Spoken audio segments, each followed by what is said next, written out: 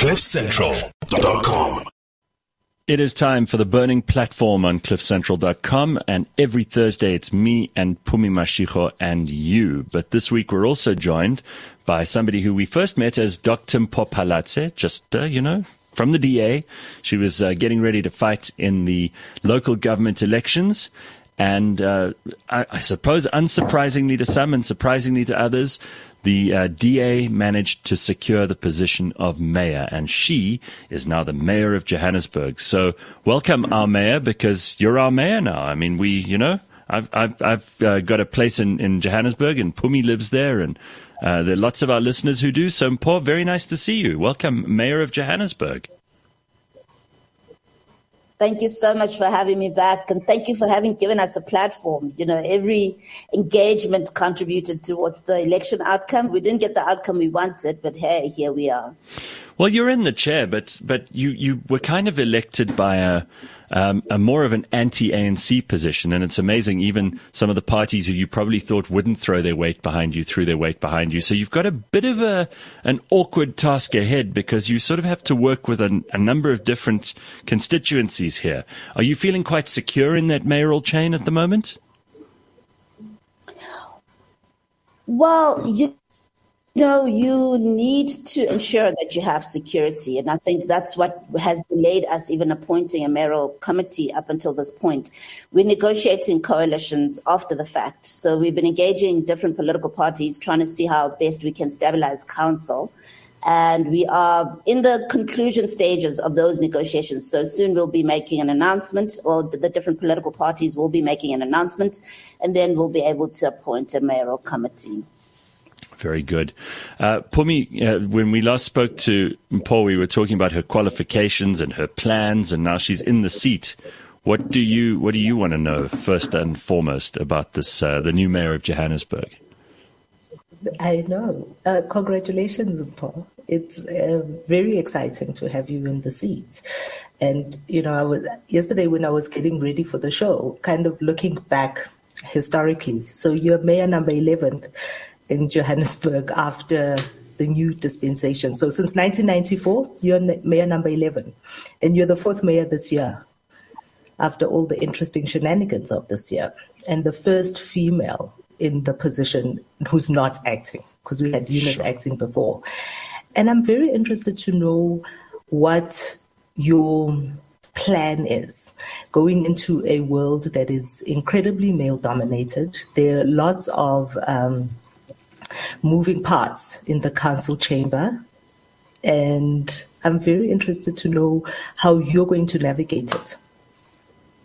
So the first thing we did after my election was we realized that we're in a vulnerable position, and it was important to be real and to be that self-aware. As the current minority government and as the Democratic Alliance, we immediately need to reach out to other parties to stabilize our government. Otherwise, then we are vulnerable and we could be out any minute now. So we started the negotiations. That was 2 weeks ago. I think I'm 2 weeks now, 3 days in the seat, and we've been negotiating since. It's not been easy. We're going to end up with a multi-party government with different political parties, including parties that do not necessarily vote with us. So it's going to be quite interesting. But we did it because we want to focus on residents and on stabilizing Joburg. I mean, we had such an unstable 5 years from 2016 to 2021. We had 4 administrations, 4 executive mayors in one term of office. And if you drive around the city, you see the direct effect of that kind of instability. So we prioritize stability. And I know a lot of people are worried that we're delaying with appointments, but we'd rather delay by 2 weeks and have stability for 5 years than rush to govern with a DA-only mayoral committee that will be out in the next year or even a few weeks. So we prioritize stability, and fortunately, I'm quite confident to say we're almost at the final stages of those negotiations. So in the next few days, we should be able to have a swearing-in ceremony. In terms of how we're going to govern, what the DA particularly did is we put together a coalition agreement, a draft coalition agreement, which we then tabled in fees and asked for their inputs. Those inputs have been given, and they're being factored into that agreement. That agreement is dealing effectively with a lot of issues, starting to govern with other parties that were never had. And that's why there was constant conflict and a lot of grey areas that led to tensions. So a lot of those issues are now being addressed in the coalition agreement. We go in understanding what the rules are, what the parameters are that all the parties will need to observe and so on. Leadership style on my part, where I recognize that we did not get an outright majority of people. We need to be consultative, collaborative, and as inclusive as possible in our governing approach. And I do know that I need us to form a government and then form a team. We're going to have to do team building with people from different ideological backgrounds, different political parties, but I know it can be done. We've already done an analysis of all the manifestos of there's a lot of areas of agreement. So that's a positive that we're starting on. Mpho, can I just ask you quickly? There is so much we agree on. Even there are areas of disagreement, however, and the question is, Mpho? Those we. Can I just ask you quickly, because it seems you're breaking up a little bit. Can we prioritize internet for Johannesburg so we can create safe. So we can have a better connection to you in the morning? It'd be great. It's about connection. Yeah, I think you're breaking up slightly. If you don't mind, can you just leave the conversation and then come back in? Or else just refresh the link and let's just see if it improves things, because we're getting every second or third word, and I don't want to misinterpret or have anyone put words in your mouth in between. I know. No, we've had that before. I didn't say that. Especially leading up to elections. I didn't say that. I said this. That was not in context. You know how it goes. While we're getting Mpho back, we don't want people thinking that we're not allowing them to have their say. Yeah, exactly. I mean, we've already been accused of all kinds of things. So I'm not going to end the year on that note. But let's get the mayor back on. Here she is, and we can add her back into the conversation. Dr. Mpho Phalatse, the mayor of Johannesburg. Of course, to remind you, she's also a qualified medical doctor, former PR councillor for the DA in Johannesburg, and a former MMC for Health and Social Development. I saw you raiding nightclubs the other day, which we'll get into in a second, Mayor Mpho, but I just wanted to start off by saying it must be a difficult job because you've got huge support and you've got massive detractors. Your supporters expect you to be able to do everything overnight, and they think that you have godly powers to be able to make everything happen all at once. And then your detractors are waiting for you to trip up so that they can say how bad you are at your job. And you've only had, the preliminary steps really in becoming mayor. And you've only had time to do those very basic things. And now we're going into the holidays. And it's going to be tough to manage this city. I'm wondering if you're concerned at all about having the energy to deal with all of this, because it's a major headache, and it's not the kind of job anybody would take lightly. And I know that you're a strong human being, and I know that you've got enormous amounts of self-discipline, but it's hard to manage other people's expectations. They expect everything today, right? That's true. I think it's important, again, for me to be self-aware in all of this. I mean,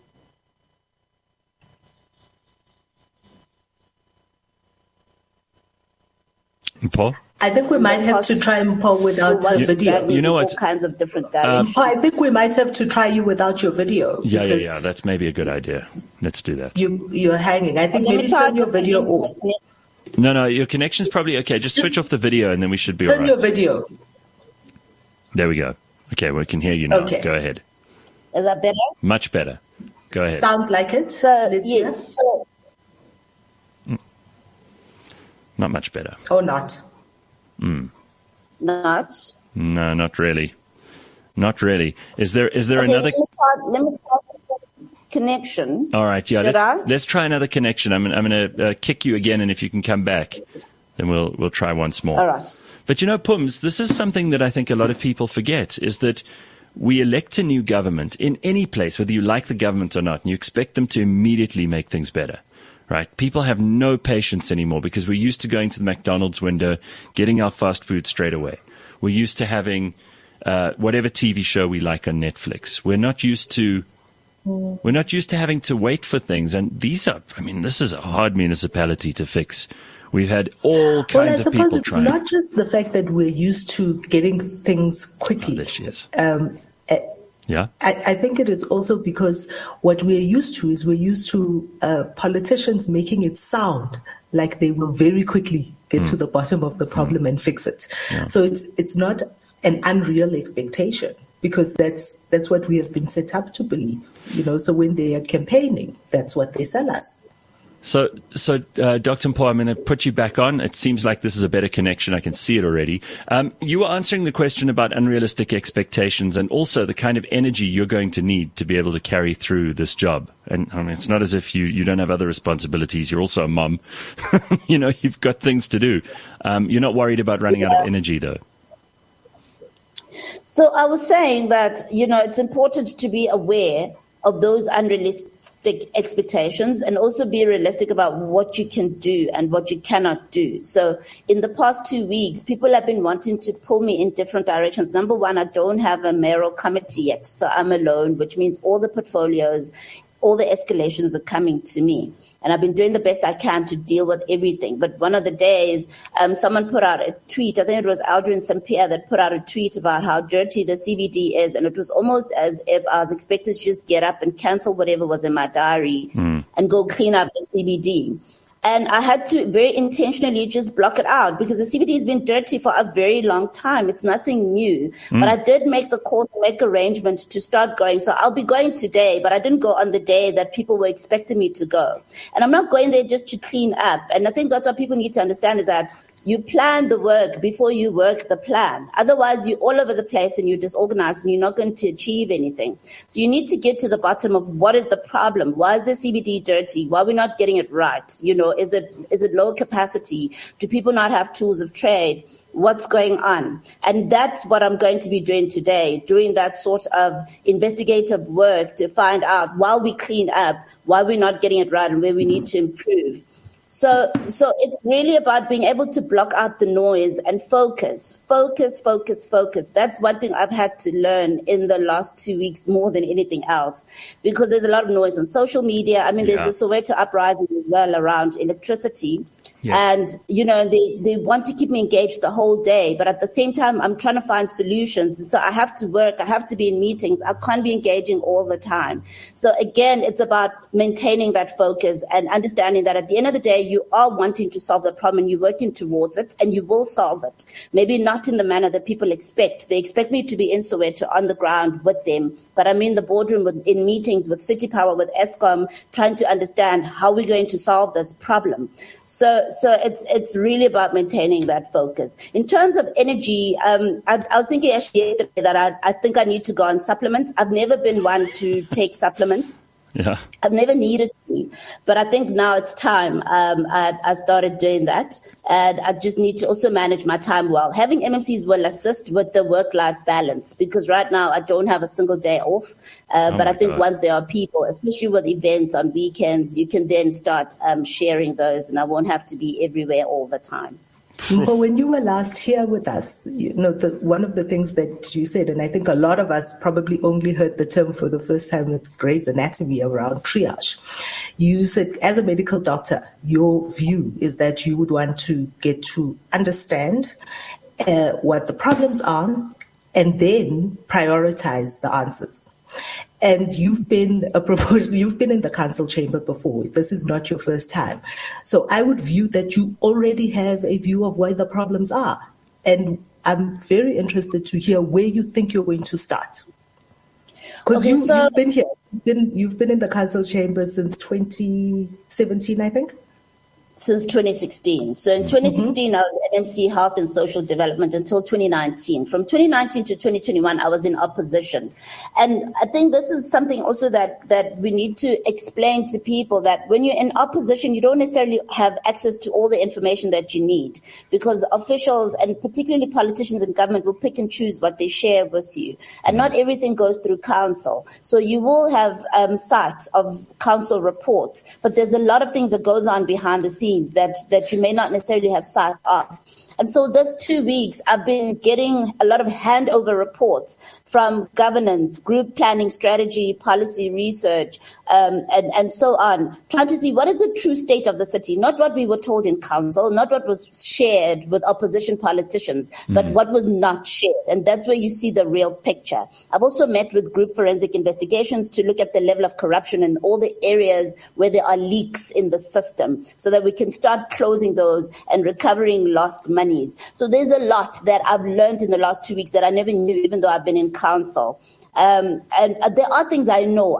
I've campaigned. I've been on the ground. I know where the gaps are. Basic service delivery is a place to start. Electricity, stabilizing our grid, increasing capacity, in Joburg, free of load shedding, reducing the cost of buying electricity, as an example. Those are immediate priorities that all the political parties share. And I've started doing a lot of work on that. I've met with IPPs. We're planning to do a pilot project, which should start very soon. In key areas, including Soweto, to start dealing with the electricity crisis. There's issues of water outages all across the city as well. That needs investment in infrastructure, in reservoirs, lots of pipe replacement that needs to happen, monitoring of leaks in areas where we have flat rates. So those, again, are obvious things that I'm already aware of because of my time in council, my time on the campaign. But there will be things that I will find out now that I can demand reports from officials without anybody filtering what I get to see and what I don't get to see.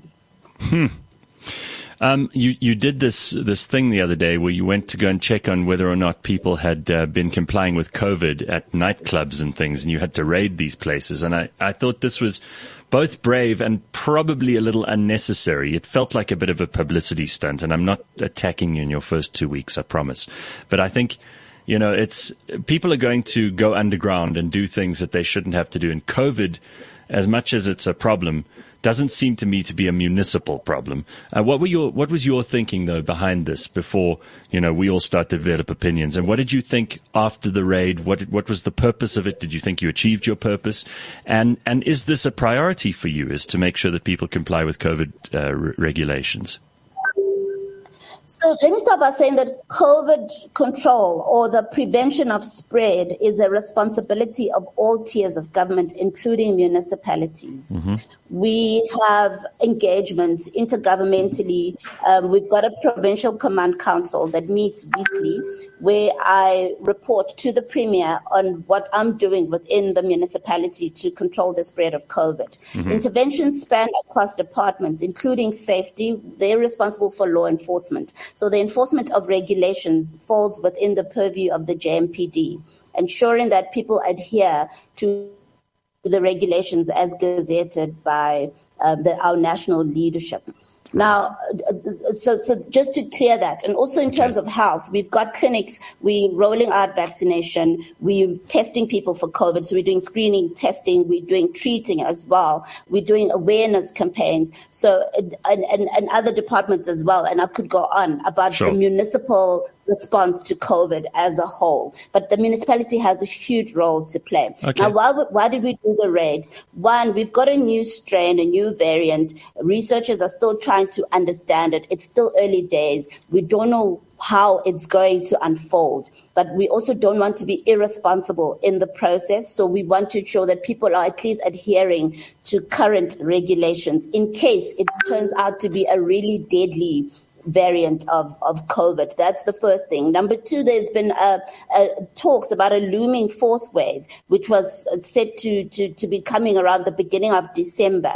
Now, how that will escalate or de-escalate depends primarily on our response, and our level of responsibility. So raising awareness on the do's and don'ts and ensuring that everyone is complying is important in preventing unnecessary hospitalizations and possibly deaths and possibly lockdowns, which we don't want because they affect the economy. Jobs are lost and there's all kinds of effects. So this is a preventative move to make sure we're on the same page about being responsible and reducing the spread and making sure we don't have to destroy the country further. Lockdowns have been catastrophic to South Africans, on different levels. I hear you, but I have a question. We were just talking about prioritizing, and we know that one of the biggest problems we have in the city of Joburg is crime. Your experience when you were working at Alexander Clinic as well is around crime.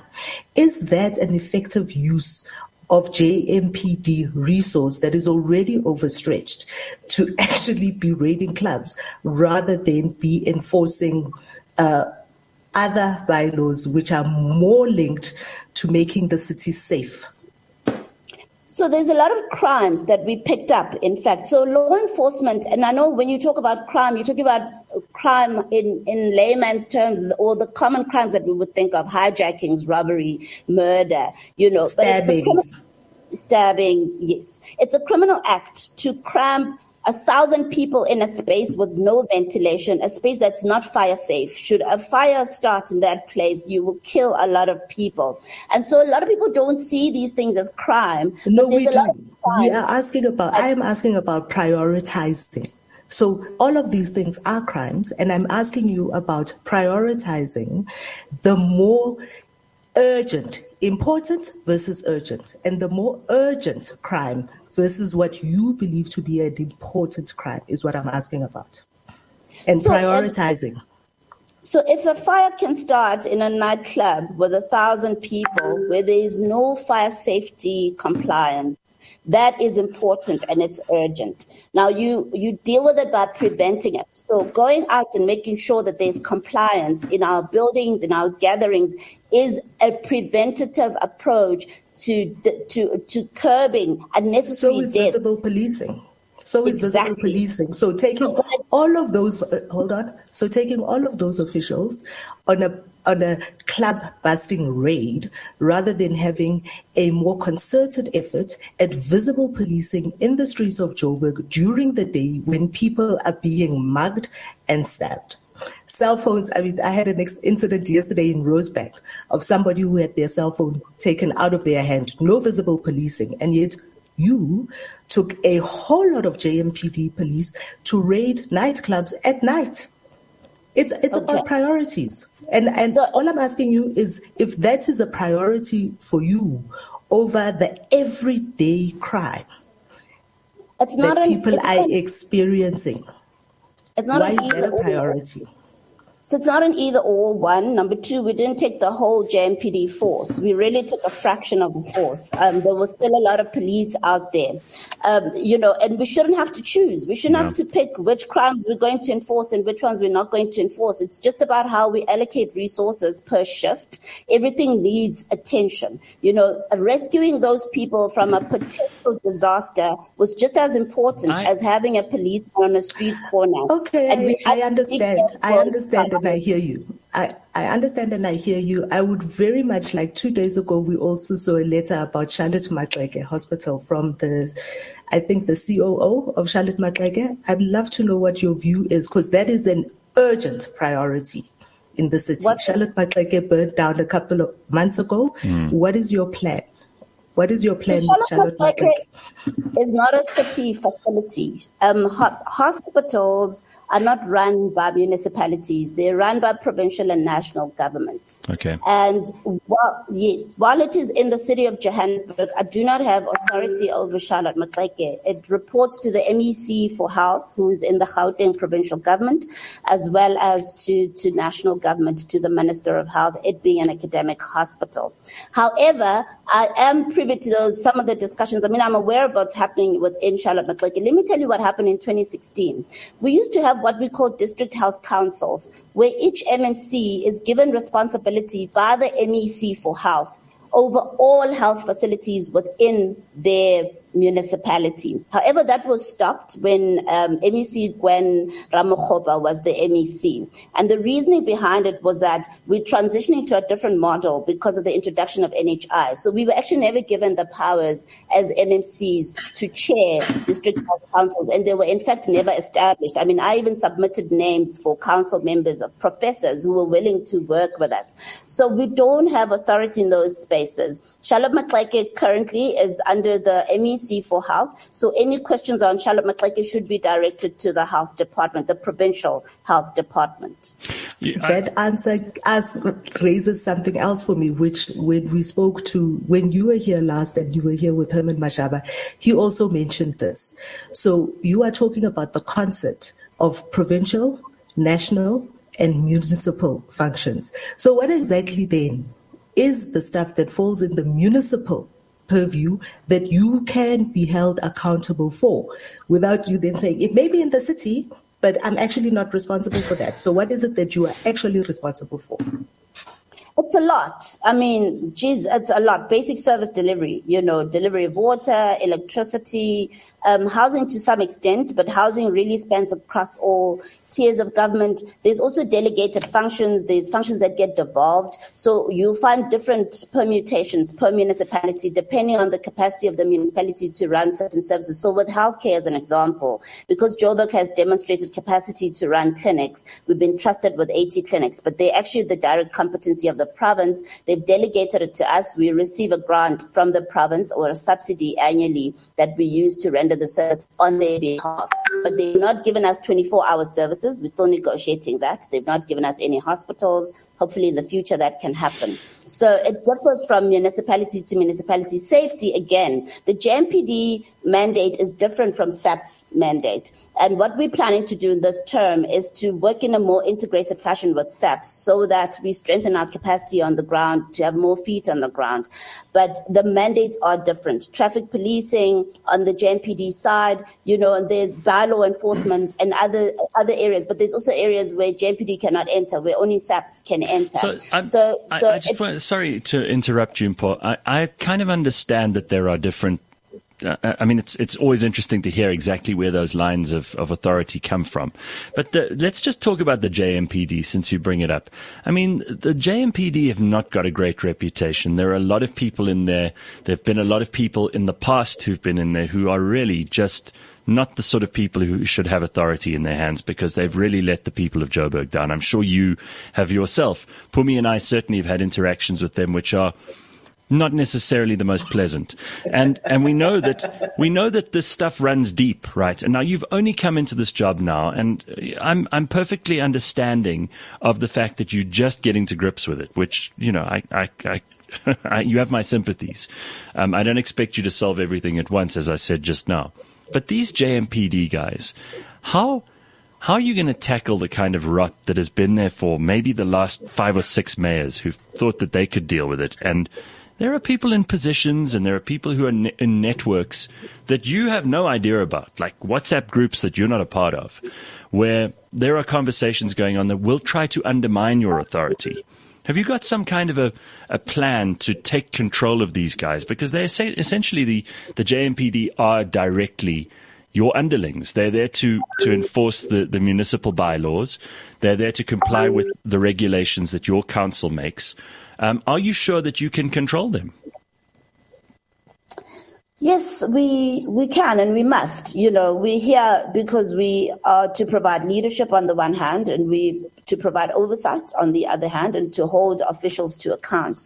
In terms of things that are happening that we don't necessarily see, we've got intelligence, we've got systems in place, we've got group forensic investigations and services, we've got whistleblowers, we always encouraging people to come forward with information. In the past 2 weeks alone, I've been receiving a lot of information from all over on all kinds of things.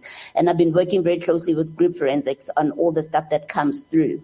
And they've been very responsive, and we are able to get to the bottom of things. We need to strengthen their capacity to investigate and to follow through with cases where there's issues of fraud, corruption, maladministration, where monies have been stolen. We need to be able to recover those monies. We need to be able to use information from GFAS to also improve our systems and close all the gaps that allow these leaks to happen. In terms of people wanting to undermine our authority, again, it's very easy to deal with that. People are here on a mandate. Each person has a performance scorecard, and it's either they're delivering or they're not. And we need to just strengthen performance management and make sure those who are not delivering are performance managed out of the system. Are there ways that ordinary citizens can also, communicate their problems, their complaints, their tip-offs, if there's corruption, if they see any kind of maladministration going on? Because obviously that'll help you too. Your own people might be hangovers from the previous administration or even 2 or 3 administrations ago who you can't necessarily trust. And maybe the public are a better source of information for you sometimes. Definitely. I mean, some of the information has been coming through directly to me on my cell phone, but we do have, GFAS has a whistleblower line. They've got a toll-free line. They've got also an email that you can use if you want to report anything. Unfortunately, I don't have it offhand. I will share it. But yes, people can go on the COJ website as well. They will find all that information. Right. Pums? Sorry, I thought you wanted to ask something. No. So I see a lot of people here. I have many. Yeah, well, yeah. Mpho, it's not going to get any easier, obviously, as mayor. Are you taking a December holiday, by the way? No, not December. This year, unfortunately. Yeah. No, we lost 2 weeks because of elections.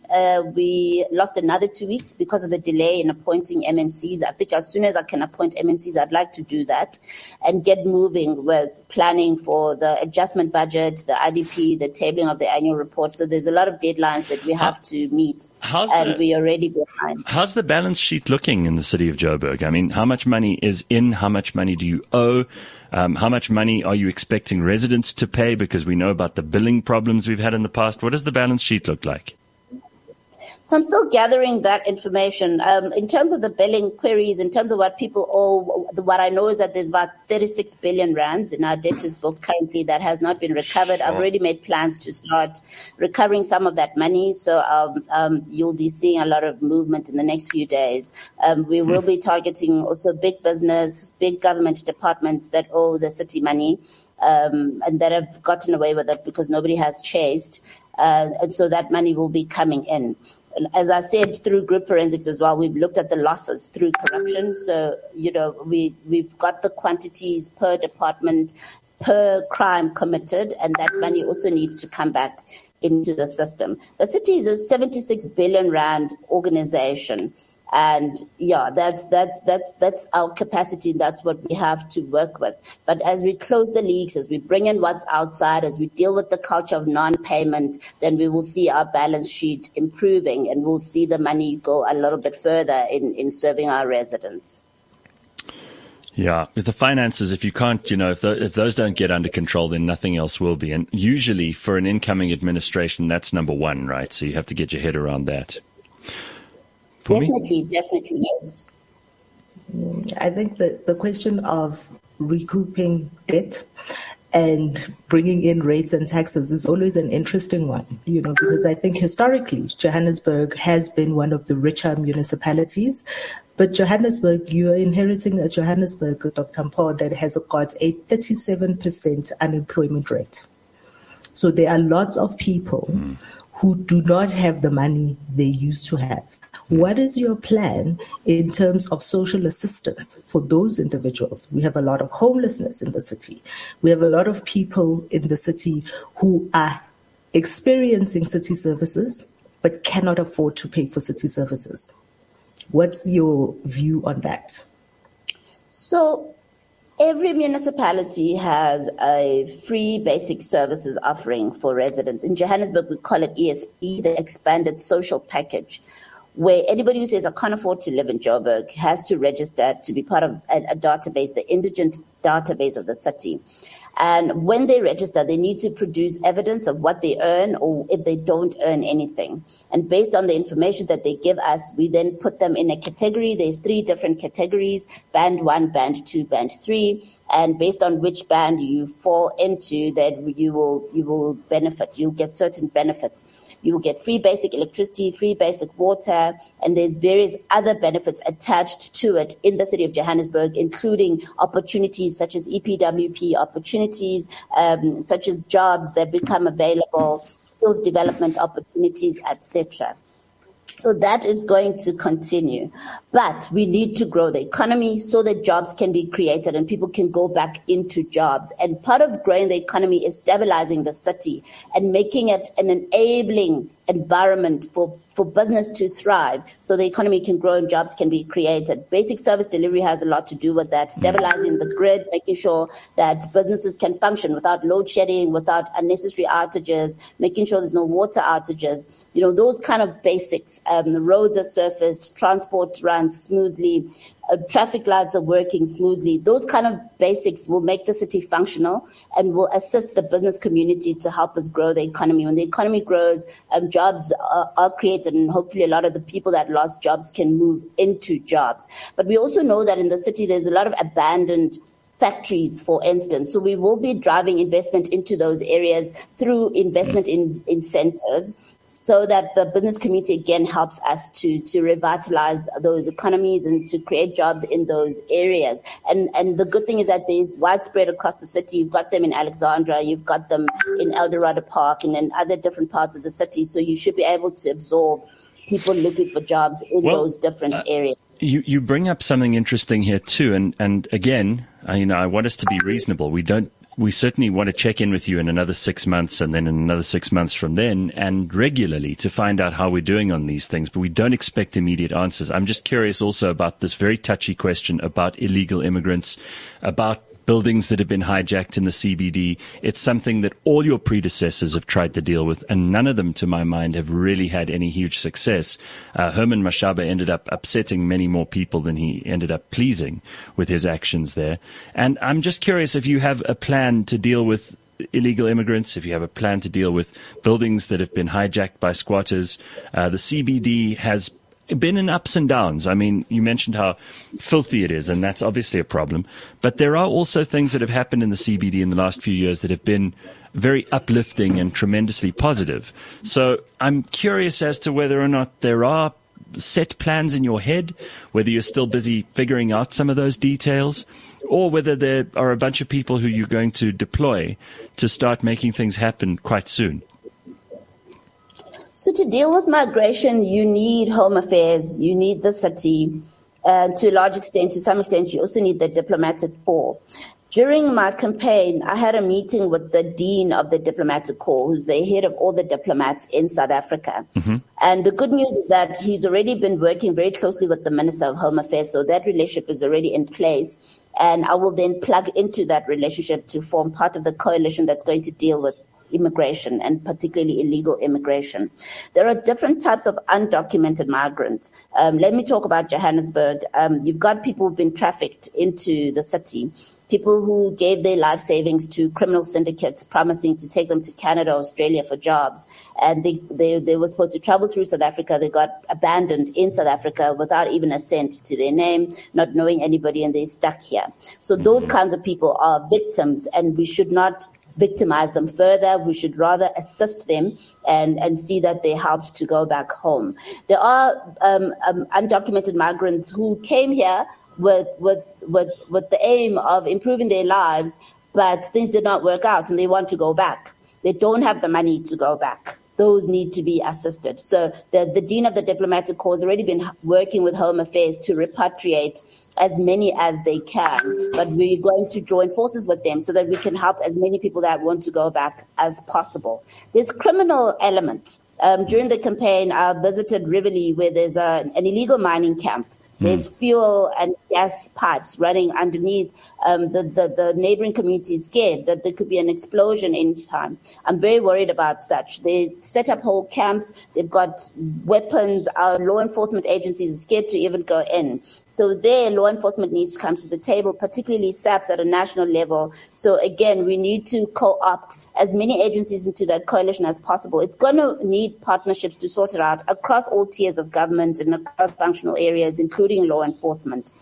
But there is a plan in place already, which I've started working on. I was in charge of migration in the city in 2016 when I was MMC Social Development, so I'm quite familiar with the space. I was limited, though, in what I could do in that time because I was only responsible for that one portfolio. Being in the seat of a mayor will help a lot in implementing a lot of the things that I wanted to implement at the time that I could not. So there will be solutions and we will be able to address it. But we should not unnecessarily victimize people who are innocent or people who are undocumented because of inefficiencies within the Home Affairs as well. As you know, during the lockdown, particularly, not all services were rendered within the Home Affairs. So some people's papers would have expired in that time and they would not have been able to renew them. So we need to take it case by case, do profiling and help people according to where they are without unnecessarily being xenophobic and victimizing people. So, I mean, if you take a deep breath, because it feels almost like you have to at this point, have you got support from your own party? Have you got any friends who you can rely on in the council? Well, you haven't established the council yet, but in the what do you call it? The body that elects, that is the council, right? Not the mayoral council, it's the city council. Do you have anybody there you can rely on? I mean, you can't do this stuff on your own. Are you starting to figure out in your head, once all the swearing in ceremony and all that stuff is done, the kind of people you can rely on? And are you going to be appointing people from various places, even various parties? Are you going to perhaps be appointing people on merit who are not even politicians? Because we don't see that much in South Africa. We certainly don't see it at cabinet level. It's all about like loyal cadres and comrades. And in the DA even, it's usually political appointments. Are you going to be making any appointments on merit, especially in places that you understand really well, like health? So, firstly, has the party been supportive? The party has been phenomenal. Okay. We had a meeting of all the DA mayors. It was just after our election 2 weeks ago. And that was a brilliant platform, firstly, to network. A lot of our mayors have been mayors before. There's a lot of learnings from their areas that can be brought into Johannesburg, for instance. I mean, I want to work very closely with the mayor of Stellenbosch around electricity and offsetting load shedding because she's already miles ahead. And so that was really brilliant. They also did a whole governance workshop with us. We've been given manuals, ready to govern manuals with tools. You know, when you start, this is what you need to do. This is what you need to look at to help people, particularly who may not have been in the system before. So they've really been very supportive. But just also in terms of warm bodies, I mean, I've had people in my office. I've had Helen here. I've had people from our governance unit at our federal head office here. You know, so the support has really been incredible, and I'm so grateful, and I know that we're going to do great. In terms of relationships in the council, we are now negotiating a coalition agreement with a number of parties. An announcement will be made soon. The mayoral committee has not been announced because we want it to be inclusive. So those parties will give us people, competent people, who will occupy portfolios that they choose. And in terms of my own people, I've already submitted names and CVs to our federal executive, and they've already been approved. So yes, that ticks the competency box. I'll make sure that everybody that I pick from the Democratic Alliance is competent and will be able to deliver and has some kind of track record. And I'm really trusting that the other parties will do the same and that we'll have a beautiful team of people from different parties, but very capable, committed, and running behind the same goal. So I think it's going to work out. I'm excited for residents more than anything else because having this multi-party arrangement means that every resident has somebody in there around decision-making tables that's got their back, if you know what I mean. Because as much as the DA, we represent everybody, there's always suspicion around our concern around certain constituencies, which often are unfounded. But I'm excited that with this multi-party arrangement, everybody will have the comfort that you've got enough diversity around the table, even diversity in terms of ideology, to have everybody's needs and interests really represented. So that is a win for our residents, and they did it through the election outcome. You know, Mpho, there's so much hope and excitement in your voice and in your outlook. And I'm wondering if there is anything that you look at that you may find that you're taking a double take about, or thinking twice about, or even any trepidation that you have going into this portfolio, into this job, with all of the different people that you have to work with and wrangling an unruly coalition. Is there anything that kind of sticks out in your mind as something that makes you really nervous, wary of? Yeah. A lot of the concerns are what we are currently dealing with. So the negotiations that are happening now are to iron out those issues.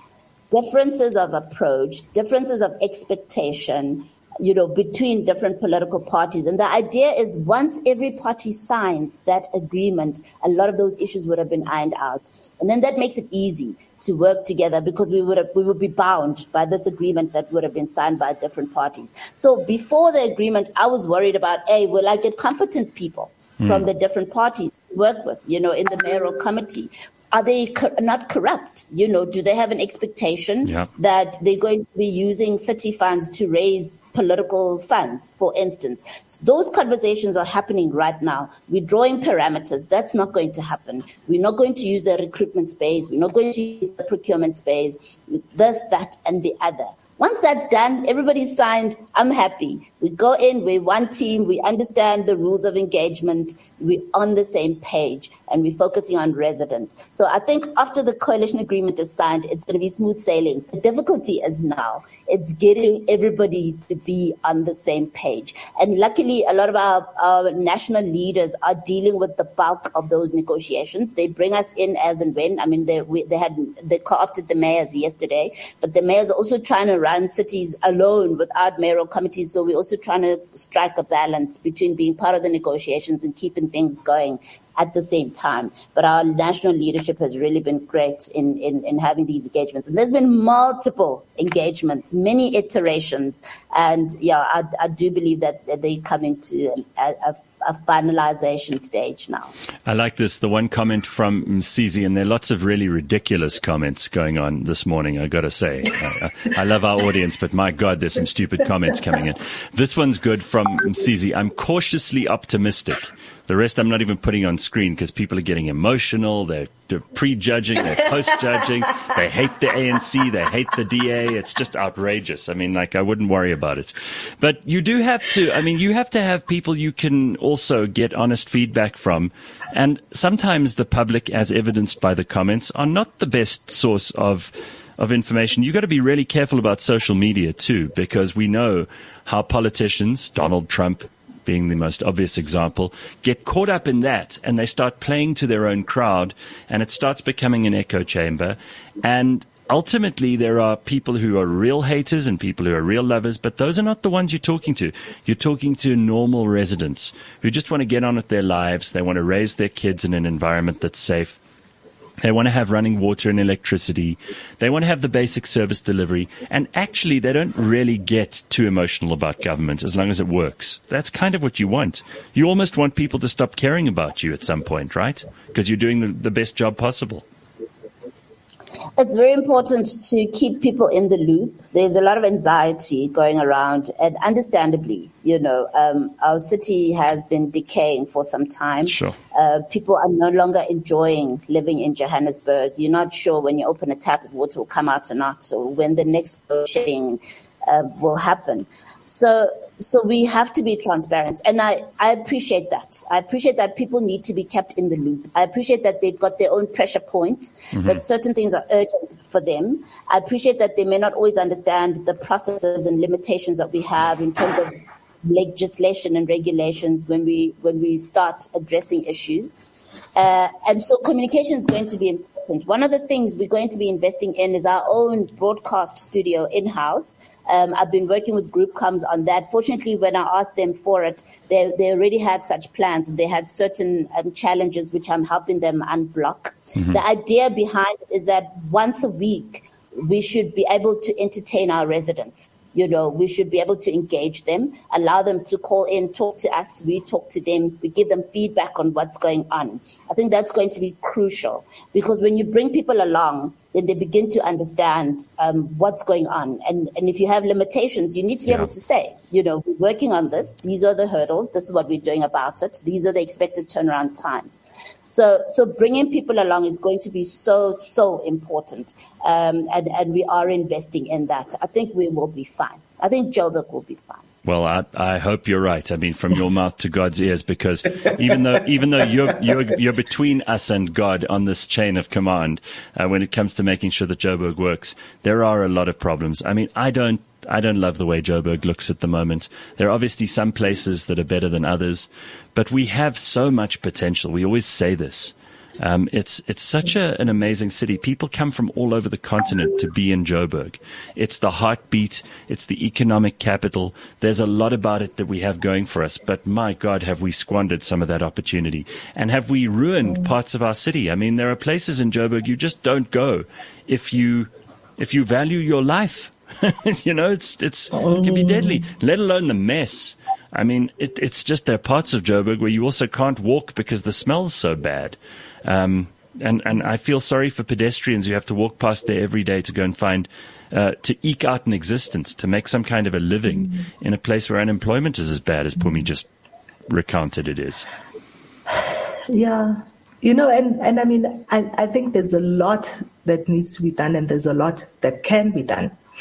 And I wonder, 5 years is not a long time. And if you got only one thing right in the next 5 years, what would that thing be for you? And I don't think it's one thing, because everything's so interconnected. Pick one. Geez.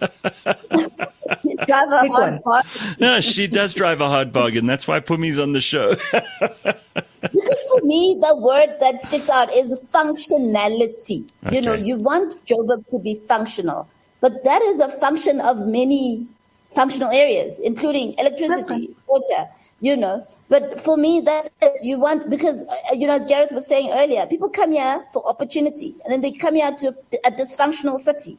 So I want to see the city being normal, being functional, and people can dream and chase their dreams, and they can actually realize their dreams. So yes, creating an enabling environment for everyone to thrive. That's what I want to see happen.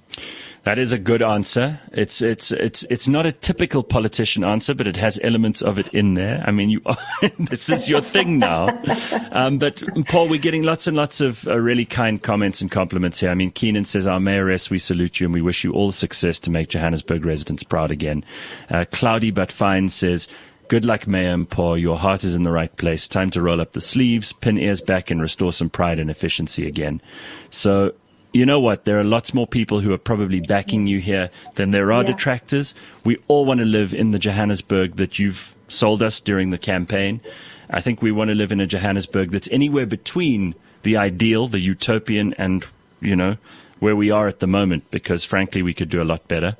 And you've got a tough job ahead. We can only wish you luck. If there's anything that we can do, you let us know. Thank you. Yes, we all of us are going to need to be part of the team, because it's the little things. It's not littering. It's reporting a leaking pipe. There's something that everyone can do to improve Johannesburg and correct us and criticize us. We need that. Detractors are important. I love them, because they keep me on my toes and they also point me to where the challenges and the pressure points are. So it's about not being emotional, not being sensitive, take out the information and run with it. At the end of the day, we all want Joburg to work. We want it to work for all of us, and we want to give a legacy to our children and give them a city they can be proud of and raise their own children in one day. So we're all part of one team, and let's do this. I'm just glad that we got to speak to the mayor of the most important city in South Africa just before Christmas, because we're all thinking about our futures. I hope that we don't have some draconian lockdown on the way, because that's going to ruin a lot of people's Christmas. But happy Christmas to you, Mpho, and happy New Year. I hope 2022 is going to be your year. Let's make it so. Good luck. Good luck. Thank you. Thank you so much. That's Dr. Mpho Phalatse, who is the new mayor of Johannesburg and who made time to join us this morning, despite what you can hear is a pretty busy agenda. Sure. You see, Pums, you always say we've got to step up and do this ourselves, right? And I do believe you mean it. But man, that is exactly what's amazing about her, is that she actually did that, right? She stepped up and she found a platform that resonates with her and resonates with the things that she wants to do, and has worked on it. What I wanted to say is I wouldn't touch that with a barge pole with a health inspector on the end. Yes, fixing Joburg. Are you joking? Somebody's got to do it. Somebody's going to do it. I mean every word I say when I say good luck to her, just like I've said good luck to every other mayor, because Johannesburg is a monster. And there are people who've managed cities well all over the world. There are great examples of cities that have been run beautifully. I just know that she's got her work cut out for her, and I couldn't do it. I'll tell you right now, I know my own abilities and my own strengths and weaknesses. I would not be able to take this one on. So good luck. And that is the burning platform for this morning. Pumi and I will return next Thursday. I think we've got one more. What's next Thursday's date? I have no idea. Two. It's two more. Two more burning platforms, and then we're out of here. I don't know. So, we've got great guests lined up for you. We try to get you great guests like the mayor of Johannesburg, and we'll have some more. And Mpumi Mashiko will be back again. Pums, we will speak to you on Thursday next week. Very good. Have an excellent day, everybody. Cheers. Happy Thursday. CliffCentral.com